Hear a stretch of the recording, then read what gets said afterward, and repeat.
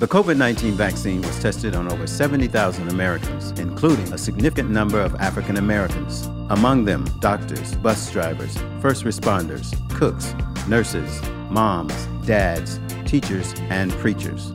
The COVID vaccine can protect our community from the virus, especially those with underlying medical conditions. The only question is, will you verify and trust? On this episode of I'm There For You, Baby. When someone says to me, that's non-negotiable, huh? That is a big idea, and we could do it in San Diego by You're muted, my darling. Marty Cooper is known as the father of the cell phone. The student problem is very different than the general population. Listeners, we're on Zoom. That's Neil's phone in the background. He forgot to turn it off. You're not as dumb as you claim to be, Neil. You'd like me to be muted all the time, right? No, Neil? no. About that. 5G. Have you heard about 5G? I'm There For You, Baby is produced in San Diego, California, America's finest city. Presented by IVN.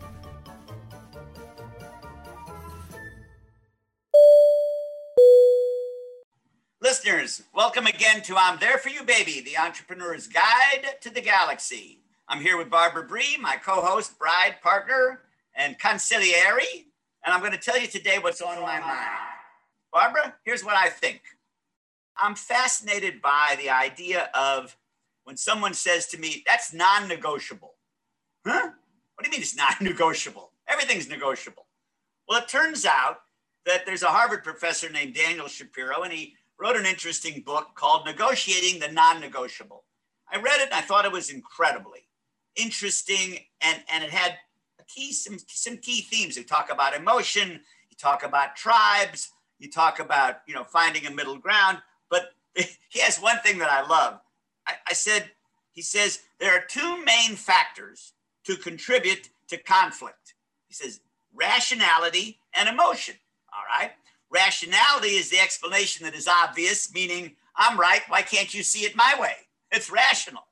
And the emotional is, hey, pal, die and pound sand. So what interests me is the techniques that he developed in his book to have us think about how to negotiate non-negotiable. Because the truth is, if you listen carefully to the underlying thinking of I'll use the word the opponent. If you listen carefully, and if you give a room for what he calls a brave space, if you can sort of stand in the other person's shoes, even if they're high heels, you have a chance to actually negotiate successfully what was originally considered non-negotiable. I think it's a good book, Dan Shapiro. I think a lot of good thoughts today. I know this is one of your key things in life is trying to think rationally. It's why you love Dan Kahneman and others, because you're always trying to improve how you approach difficult situations. A key theme of our show is that today everyone needs to think like an entrepreneur, whether it's in your own business, a large organization, or a nonprofit. Our guests demonstrate the willingness to ask tough questions, to challenge the status quo, and to think in new ways.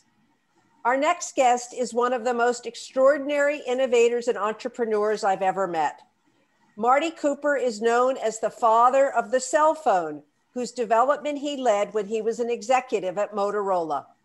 In 1973, he made the first phone call from a handheld cellular phone. After he left Motorola, he started more entrepreneurial endeavors than I have fingers. Wait, Barbara, right now, Marty, what did you say? What was your first words on the first phone call? You remember what you said. Yeah, of course I do, because I called my rival at Bell, in the Bell system. We were in the middle of a battle with the Bell system, and I called him and I told him, his name was Joel Engel. I said, Joel, I'm calling you from a cell phone, but a real cell phone, a personal, handheld, portable cell phone. So you could tell I was rubbing it in. I love it. I'm sorry, Barbara. Go ahead. That's But I apologize to Alexander Graham Bell. He'll roll over in his grave, but I apologize. That's great. Well, Marty recently published his autobiography called Cutting the Cord. And I just want to read you Marty's maxims before we go into a conversation with Marty, because I think you'll appreciate these, Neil. First, the best way to think outside the box is not to create the box in the first place. I love him. Second, people are inherently, naturally, and fundamentally mobile. Third, people connect with people, not places. And fourth, there is an abundance, not a shortage of spectrum. Well, Marty, welcome to I'm There For You, Baby. Neil's already gotten the first question of what did you say on that first cell phone call, but let's go back to 1973. There's no internet, no World Wide Web, no personal computer, no digital camera, not even a cordless phone. How did you create what was called the Dynatec? Well, we had some experience before that, Barb. We made handheld two-way radios for specifically the Chicago Police Department, because the superintendent of police in Chicago wanted his police officers to be out on the street with the people. So we knew about the people part. The technology doesn't mean anything if it doesn't do something for people. And when the Bell system came out and says, well, we're going to make cell phones, car phones, it was ridiculous. We knew that the time was ready to have the freedom that comes from being able to communicate wherever you are. So you were with Motorola for more than 20 years. Why did you leave? I left because I finally figured out after 29 years that what I really wanted to do and what I had been doing the whole time was starting businesses, doing new things. I never really fit in the corporate world. I'm not a corporate guy. And the wonderful part about Motorola is they accepted that. They let me be a character. They let me do the things that I wanted to do. And I had moved just about as far as I could at Motorola. They took care of me superbly, but there was just no place for me to go beyond that. And so I happened to have met an extraordinary entrepreneur who is much smarter than I am, my wife, Arlene Harris, who's also known as the First Lady of Wireless. And Arlene and I started some half a dozen businesses between then and now. And what was the first one after Motorola? We started a business called Cellular Business Systems, Inc. When they created cellular, everybody was so anxious to get into the business, to market it, to get the spectrum, they forgot that they had to send a bill to the customer. And so Arlene and I and another partner started a business where we did all the billing and counted up how many minutes people used and those kinds of things. And our objective was to get 25% of the market. We wanted half of what were called non-wireless carriers. We ended up with 70% of the market. Wow. And, let me ask you a question, Marty. Barbara and I have been working together for a long time. What's it like working with your wife, having a business, and are you getting divorced next week? Well, you've been together almost 40 years. We have, and we've had Neil, you knew the answer to that. It's really, really tough. There are times we just say, you know what? Let's not talk business. Let's talk about something else, anything else. So, well, you've done an amazing job. We've met Arlene. She's also, a dazzle. But we've talked to other partnerships where there's husband, wife. Not all of them are as successful as yours has been. You know what it takes, Neil? It takes mutual respect. If you do respect each other and you extend yourself more than 50%, you work it out. So I'm going to give you one of my rules, which is 50-50s. I don't just respect Barbara. I acknowledge she's smarter than I am. I start with like 80-20. So I get her, she's way ahead. Then I kind of work my way back. I can stay married that way. I have not just respect, but I'm acknowledging that she's smarter than I am and I need her. Well, you are an extraordinary couple. And what are you working on now? Well, Arlene and I are working on separate projects now, which is really the way to go, Neil.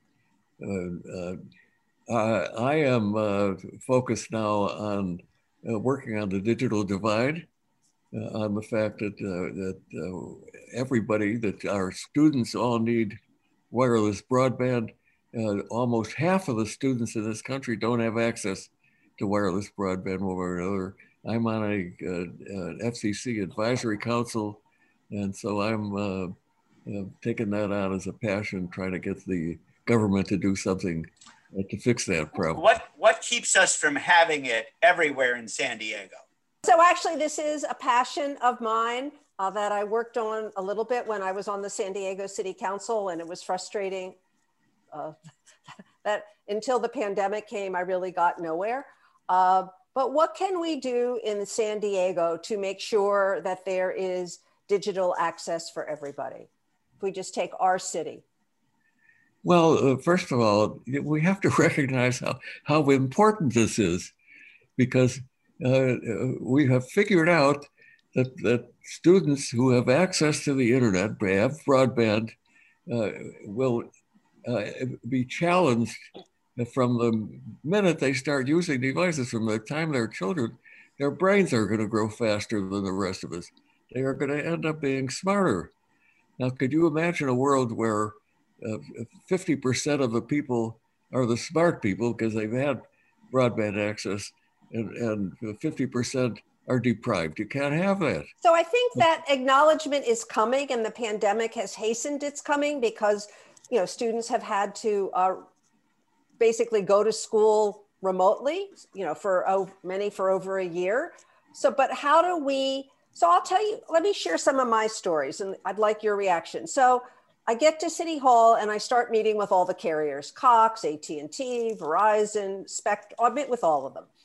And I say, we have to have broadband access for everybody. And they first they tout, well, we have a program that's $10 a month if your child's in the school lunch program. And I say, but not everybody has a child in the school lunch program. And for many families, $10 a month is a few meals. So to me, that your program, no, it's not enough. And then the pandemic comes, and the city allocates some of its federal stimulus money to subsidizing broadband access for families. The San Diego Unified School District and other school districts start doing something similar, but that only helps you if you've got a child in the schools. What if you're, in your 70s, if you don't have a child in the schools? And the San Diego Parks Foundation, a new organization, starts installing broad Wi-Fi at parks south of Interstate 8. So that's helpful. The libraries, of course, are closed during the pandemic. Then they open outside so people can go to get the internet. And I'll just share a frustrating conversation I had with San Diego Unified many years ago. So all the schools have internet. So I say, well, why can't you, beam your signal out into the neighborhoods? And they say, well, we're not allowed to because this was paid for with federal money, and we're prohibited from doing it. Of course, the carriers made sure that they would be. So anyway, I'm just sharing some of my experiences. I'd love to hear from you what you would do. Well, the first thing that I would do is figure out what the problem is. And it turns out that half of the problem is that people can't afford it. If the wireless carriers could provide wireless service to every child at $10 a month, we could afford it. Right now, broadband service costs more like $60 a month, and that is just not affordable to anyone. But the biggest problem is coverage. The carriers, we seem to have a mutual enemy. The carriers have deluded us into thinking that they've got broad coverage and that everybody is covered. They've got charts that show that 5% of the country is covered. Their method of measuring is wrong. And the reality is that 40% of our population, I'm getting over enthusiastic. More like 20% of our population has no coverage at all, no wireless coverage. And the problem is the carriers are focused on dense areas. The student problem is very different than the general population. The cost has to be lower and the coverage has to be better. We need a special system just to do that. And it's possible to build a wireless system specifically for education that will cost $5 to $10 a month, that will cover everything, rural areas as well as the urban areas. There's a spectrum enough to do that. The only issue is making it easy for entrepreneurs to start that business, to run that business. And the only thing that I would subsidize is I would give whoever these people that are running this business, I would give them a cell site. Well, every area has got a school or a library, put an antenna up there and make that a cell site for education and cover the whole city, not just the area around the library. And the second thing I would do is the FCC has to give them the spectrum for nothing. If you do those two things, you could end up with a system that provides a broadband service adequate for education for $5 to $10 a month. And if people can't afford that, society sure can afford it. So you said something really interesting. You almost said there could be two, I'm going to call it internets, but let's call it two cells. One is education, subsidized, low cost everywhere. And then there's the Verizon that I pay my $30 or $40 a month to because I use it for. You're really talking, is it possible to sort of have a dedicated cell service for education? Absolutely. Well, that's a big idea. That is a big idea. And we could do it in San Diego by putting cell towers on the schools, right? You got it exactly. With that idea, you could run for mayor, Barbara. What the carriers try to persuade you is that the only way to build a cell system is to have the economy of scale, have millions and millions of users. And there is an issue of economy of specialization. If you design equipment just for students and get rid of all this baggage that our cell systems have, like 5G. Have you heard about 5G? Yes. Yes. The reason that you've got a big cell phone bill today is because the cellular companies are going after a thing called the Internet of Things. They have forgotten that the objective of technology is to make people's lives better. And so they are funding this thing, the Internet of Things, by charging us more money. We get no benefit whatever from 5G, but we are paying for the carriers to build that system. Wow, this is astounding. So you think we don't really need 5G? What I'm saying is that the 5G is a good thing, but there was an issue of priorities. Yeah, but what Marty's really saying is 5G is fine if you want to stream a movie on your cell phone, Barbara, but I've got 25,000 students and all they want is access to online learning and the internet. They don't need 5G. Is that right? What you're saying, Marty? You're not as dumb as you claim to be, Neil, but you got it exactly right. If you build a system for students, get rid of all the baggage and extra cost that 5G is, you end up with a much lower cost system, and you could afford to build that nationwide. You could not only afford to build it, but not at the government's cost, have entrepreneurs run that system, a nationwide system, and they could make money at it, even at $5 to $10. So I love it. A 4G nationwide system for education. It doesn't matter whether it's 3G or 4G. Marty and we're starting a company specifically to deliver internet for students. It's an educational cell system. How's that, Marty? Do we have a deal? You said it exactly right, and you're young. Barbara, Marty and I are in business, and we'll give you 5% for the idea. Well, I hope President Biden is listening to Marty. This is unbelievable. Marty, this is really wonderful. Why can't we tell this to somebody who really has clout and money? Who keeps us from doing this? It's such a simple, logical idea.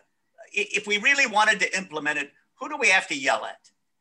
Well, it really starts with the Congress. And that's where the big problem is, because that's the FCC limitation. Well, the FCC works for the Congress. We'll so, and the FCC is lobbied continuously by the carriers.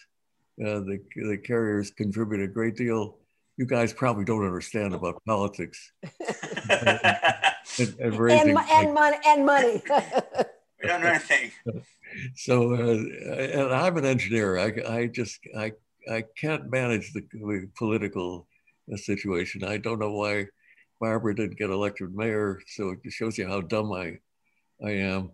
But somebody has got to work on the political problem. But I have exposed a solution that I think will work business-wise and technically, without the public paying for it.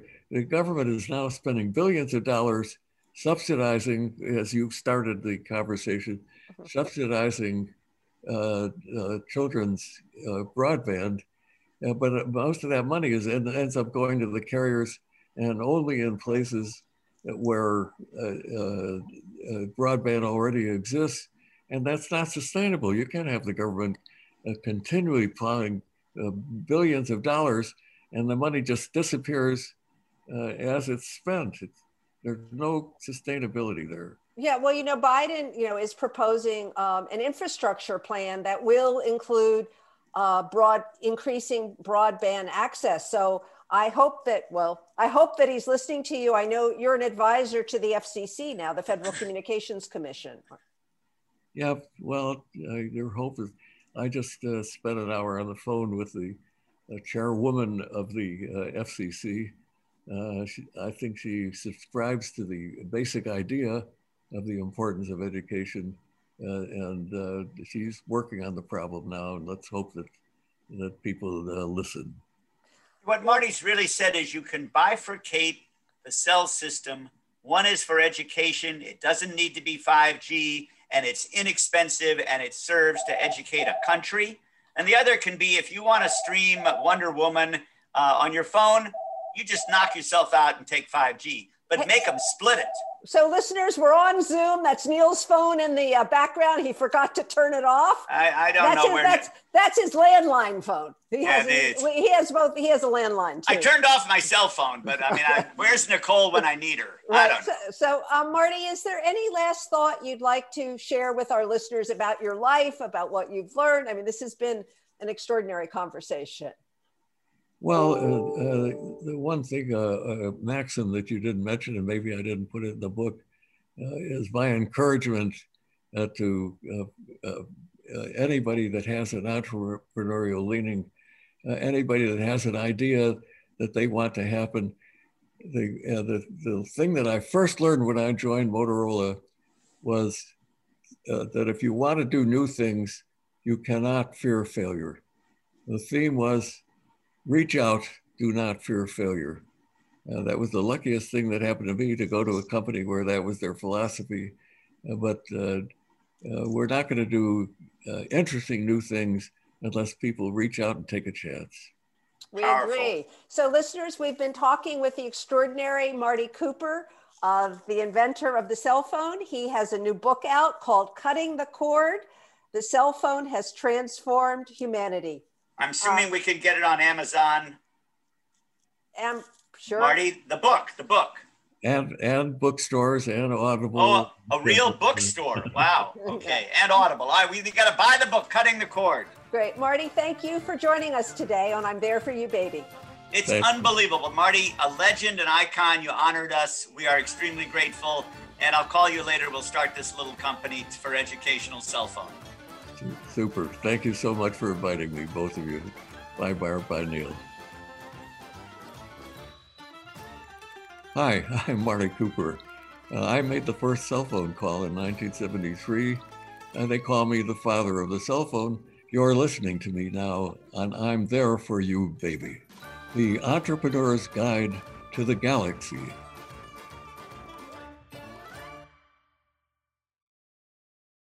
So, Barbara, this was a dazzle. Marty Cooper is unbelievable. He actually is 91. He is the father of the cell phone. He did make the first cell phone call, and he said something important about what I'll call intrapreneurship.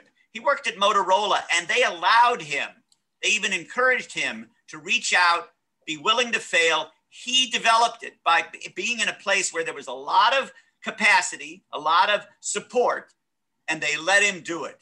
And he's unbelievable. And as for the idea of having a cell phone, a dedicated cell system for education, it's so simple. I mean, I'd like to I'll give Joe Biden a call this afternoon, and that should be something we would do. What do you think, BB? Well, I think Marty's had the most extraordinary life, and it's wonderful. He's still engaged.